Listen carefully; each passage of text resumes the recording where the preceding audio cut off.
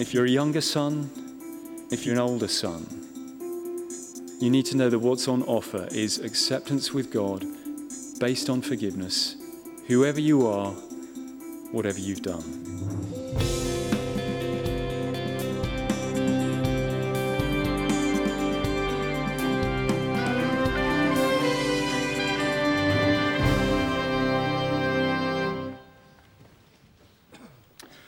It's our custom just to stay on our feet and to pray before we look at the Bible, so I'm going to lead us in a prayer.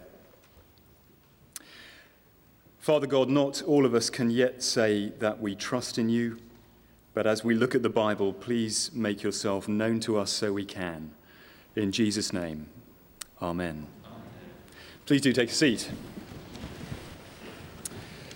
And if you are here through an invitation, especially for the first time, can I say thank you very much for coming. The story is told of a little boy who was in church for the first time, and most of it was so foreign to him that he had to ask his dad to explain things as he went along. And he noticed after a while a list of names on the wall, and he whispered to his dad, "Well, what are those names there?" And Dad said, "Well, that's the people who died in the services." And wide-eyed, the little boy said, "Well, was that the morning services or the evening services?"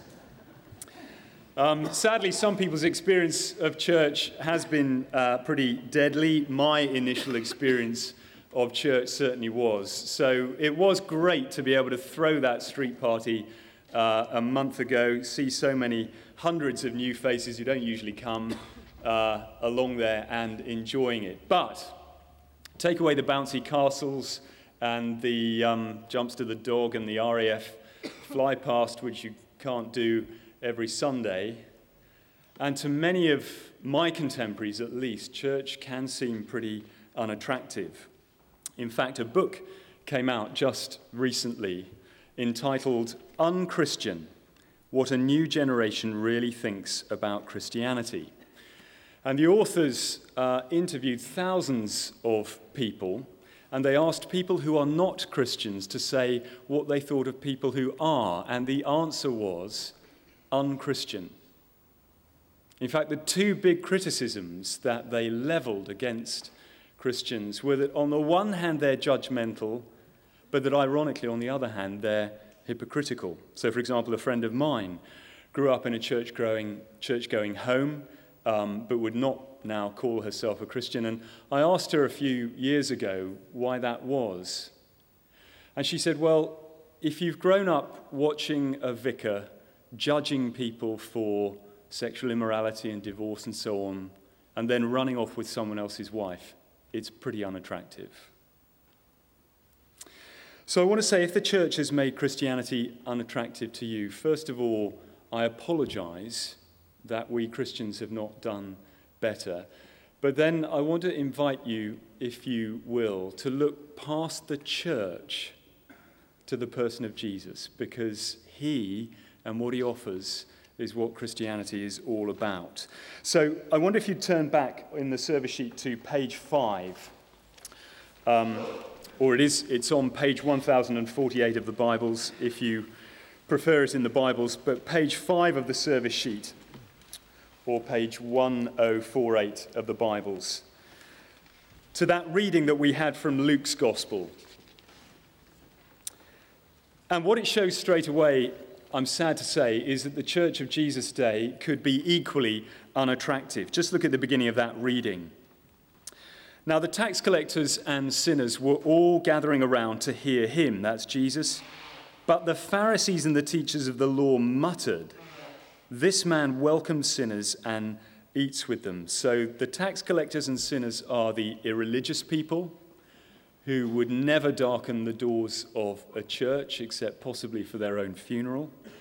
Whereas the Pharisees and teachers of the law are the religious. They are the church of the day, and they are horrified that Jesus is welcoming these people, when in their opinion he should be judging them and having nothing to do with them. But Jesus doesn't do that. And actually, it's the people who know they have got things badly wrong who are most attracted to Jesus when you read the Gospels.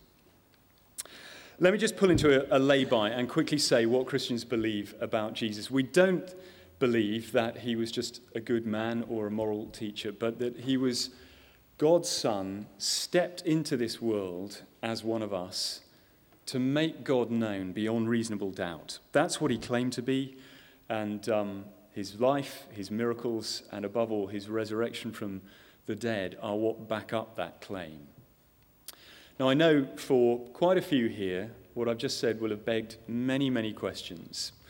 For example, how do you even know Jesus existed, let alone know that what this book says about him is trustworthy and true?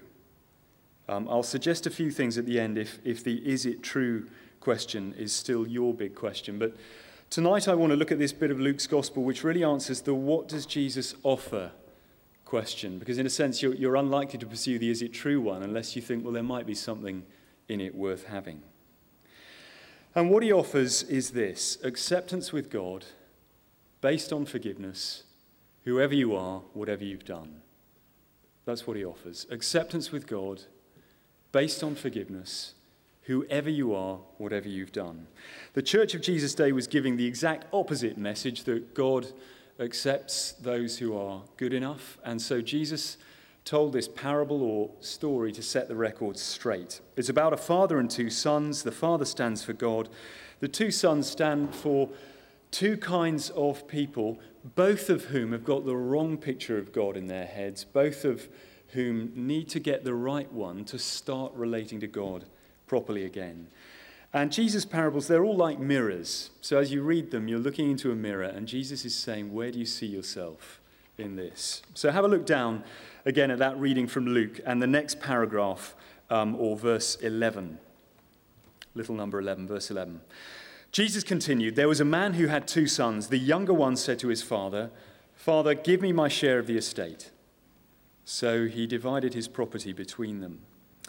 So the younger son is saying to himself, I want to enjoy life, and it's just not possible to do that with my father around making demands on me. So he asks for his inheritance. A few years back, my brother and I were visiting Mum and Dad, and Dad took Neil and I into his study and showed us where all his finance files are, so that when the time comes, it's not difficult to sort things out when he's gone. Never a comfortable conversation to have. I respected him for having it. But Neil and I would have made it far more uncomfortable if we'd said, look, couldn't we just treat you as dead already and have the money so that we can enjoy all your stuff without you getting in the way? And that's what this younger son is doing here. And he stands for the person who pictures God as the great killjoy. He stands for the person who says, I want to enjoy life, don't we all? And therefore, I do not want God telling me how to live it. I want to run it my own way. And what Jesus is doing in this bit of the story, he's holding up the mirror to those tax collectors and sinners that we met at the beginning and saying to them, look, do you see yourself? And saying to you, do you see yourself? Well, read on verse 13. Not long after that, the younger son got together all he had, set off for a distant country, and there squandered his wealth in wild living. After he'd spent everything, there was a severe famine in that whole country, and he began to be in need. So he went and hired himself out to a citizen of that country, who sent him to his fields to feed pigs. He longed to fill his stomach with the pods that the pigs were eating, but no one gave him anything. Now, in my experience, when people live without reference to God, they do not always end up in a mess like that. Some do, and God uses experiences like that to prod them to think again about him. But I have talked to plenty of people who have said to me, look, I have no faith, but life is going very well, and I just don't see the need for God. The irony about that person is that it is precisely because God is being so good to them, that life is going so well, that they can end up feeling in no need of God. As C.S. Lewis put it, God whispers to us in our pleasures, speaks to us in our consciences, but shouts to us in our pain. It is God's megaphone to rouse a deaf world. In other words, it is the bad times, like this one for this younger son, that prod us to think about God, whereas actually the good times just make us feel, hey, I can get on without him. Just make us more confident of that. So on to verse 17. When he came to his senses, he said, how many of my father's hired men have food to spare, and here I am, starving to death. I'll set out, go back to my father and say to him, Father, I've sinned against heaven and against you. I'm no longer worthy to be called your son. Make me like one of your hired men. So he got up and went to his father. So his first mistake is to think that dad is the great killjoy. His second mistake is to think it's just not possible that he would accept me back as before. But read on, verse 20. So he got up and went to his father. But while he was still a long way off, his father saw him, was filled with compassion for him, ran out to his son, threw his arms around him, and kissed him. So Jesus says his father saw him. And you think, how come? Presumably because he had sat on the veranda every day watching and hoping that that familiar figure would come shambling up the drive again. Every day it was his younger son's handwriting he looked for in the post. Every day it was his younger son's voice that he hoped for on the answer machine. Because he had never stopped loving him and wanting him back. And Jesus says that's the real picture of the God who made you. And then Jesus says his father ran out to his son. And in those days, senior men never ran. It was considered totally beneath them, totally humiliating. The best equivalent I could think of would be the Queen running in public. You just cannot imagine the Queen legging it along the platform because the royal train has pulled out too soon, can you? Saying, wait for one, wait for one. But this father, in front of all the neighbours who know just how badly this son has treated him, swallows his pride entirely. Utterly humbling. The most costly thing he'd ever done. And the longer you go on in life, the more you learn that forgiveness costs, doesn't it? And it cost God. And if you read to the end of Luke's gospel, you find it cost God's Son his life on a cross to step in where we should have been and take the judgment for all our sin, all our pushing aside of God in our lives. And this part of the parable is where the father runs out. This is where Jesus, as it were, paints himself into the story. Where God, as it were, ran out from heaven all the way down to where we are, all the way down to the cross to do that, to get us back. So the younger son comes thinking it's impossible that his father would ever accept him back as before, ever treat him as if he'd never done what he'd done. And yet that is exactly what happens through one almighty act of forgiveness. And Jesus says that is the real picture of the God who made you. So read on, verse 21. The son said to him, Father, I've sinned against heaven and against you. I'm no longer worthy to be called your son. But the father just rolls over him. The father said to his servants, quick, bring the best robe, put it on him, put a ring on his finger, sandals on his feet, bring the fattened calf and kill it. Let's have a feast and celebrate. For this son of mine was dead and is alive again. He was lost and he's found. So if you see yourself in the younger son, Jesus is saying there are two things wrong with your picture of his father. One is thinking that he's the great killjoy.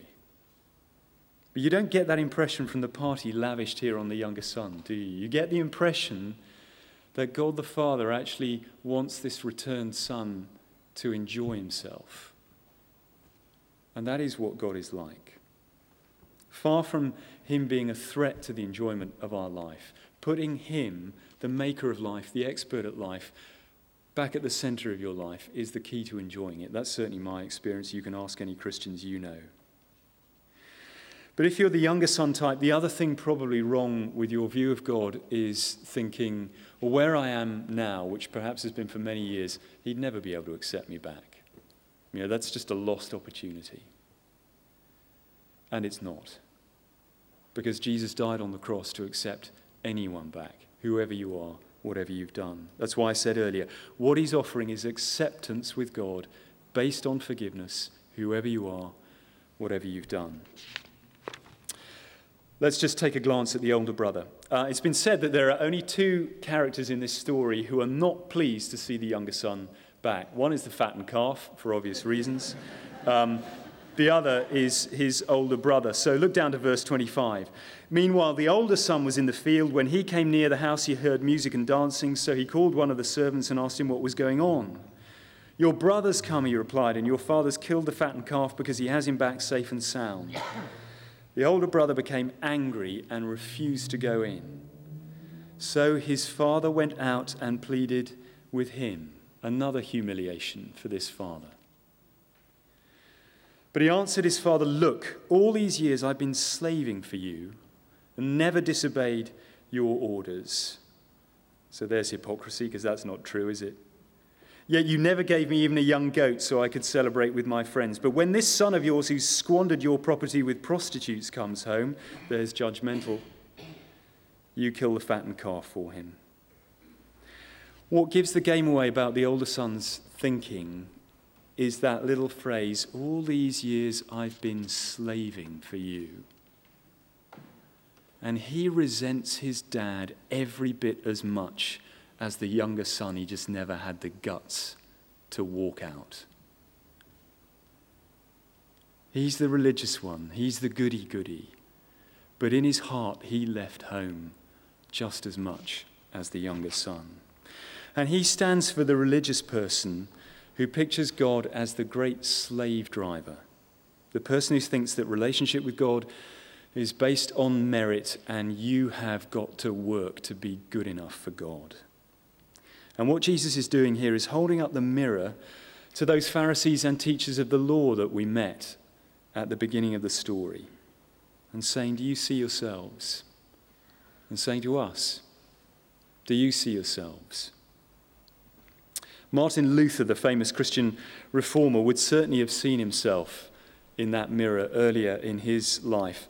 One day as a young man, he was caught in a storm not unlike the one we had 2 Thursdays ago. He was actually hit by lightning, knocked off his feet, but not killed. And in his superstition of his early life, he took it as a pretty clear signal from God that he wasn't trying hard enough. And he promised there and then, on the spot, to become a monk, which he did. And he entered a monastery, and he spent years trying, so he thought, to merit God's acceptance.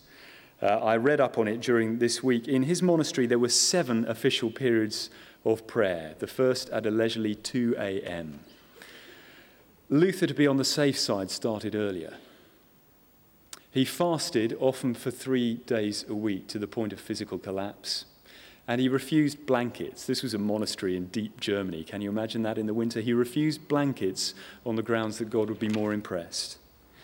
And much, much later, after he discovered that that's not what it's all about, but it's all about Jesus, he wrote this: I was a good monk, and I kept the rule of my order so strictly that I may say that if ever a monk could get to heaven by his monkery, I was he. All my brothers at the monastery who knew me well bear me out.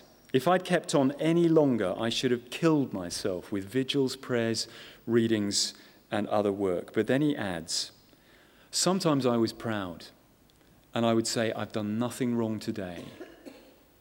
But then I would ask myself, but have you done enough? And that is the question that haunts every religious person. That is, everyone who believes that God's acceptance can and must be merited. Have I done enough? And I don't know, maybe that is you. Maybe all this time you've been thinking Christianity is like the treadmill at the gym where you are trying to be good enough for God. Maybe that is where you are right now. And it is such a guilt trip, isn't it, that in your heart of hearts, I bet you wish you could walk away from it. Maybe you did walk away from it at some stage in the past, and actually you're back in church just wondering, did you get the right message in the first place? Or maybe you wouldn't call yourself a Christian, you're on the outside looking in, but this is exactly how you see it to be, and it's just totally unattractive. And if you're any of those, Jesus is saying, You've got the wrong picture of my Father. He's nothing like that. If you're a younger son, if you're an older son, you need to know that what's on offer is acceptance with God based on forgiveness, whoever you are, whatever you've done. You need to stop trying to earn God's love and start trusting that he forgives and accepts people on the strength of the death of Jesus. I'm done. I said at the start that I wanted to invite you, if you could, to look past your experience of the church to the person of Jesus, who is often very well hidden by the church. Sorry about that. Because if you have been invited by someone, it is not because they would like you to get interested in church, in a Sunday routine, in a Victorian barn. It's because they love you to get interested in Jesus. Because that is where they have found not a religion, but a relationship with God, the God who really is like the dad in this parable. If you'd like to know more about that offer of acceptance with God based on forgiveness, whoever you are, whatever you've done, can I encourage you to pick up a copy of this booklet from the Welcome Desk, Why Jesus? As I said earlier, I also said I'd suggest a few things if you're still asking the is it true question. One is, do help yourself to a copy of Mark's Gospel, also from the Welcome Desk, or these are at the displays at the doors as well. Just say that because it surprises me how often I get into conversation with people and they say, the trouble is I really don't think it's true. And then I discover that they've never actually given one of the Gospels a read, just to check out for themselves whether it rings true. And then another suggestion is you might like to pick up a copy of this booklet, which I put together, called Why Trust Them. When it first appeared, one woman in our church said, tongue-in-cheek, I see you've written something about men. I said, no, it says the four Gospels, who wrote, when, and can we trust them? So do pick up a copy of that. And my final suggestion is actually an invitation, and it is to join our next Christianity Explored course. That's just a short course designed for people who are just saying, I'm prepared to give this all a first or second thought. If you want to know when the next one is kicking off, again, do head to the Welcome Desk or ask any of us on the staff. Before we sing one last thing, let me lead us in a prayer.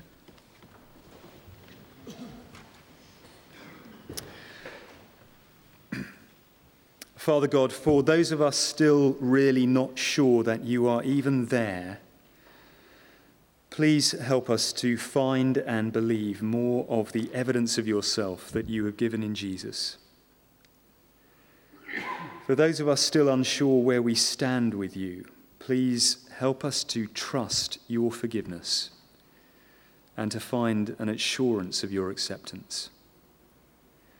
And for those of us who have done that, please help us to be a church that attracts people to Jesus because they can see something of him in us. We ask it all for Jesus' sake. Amen.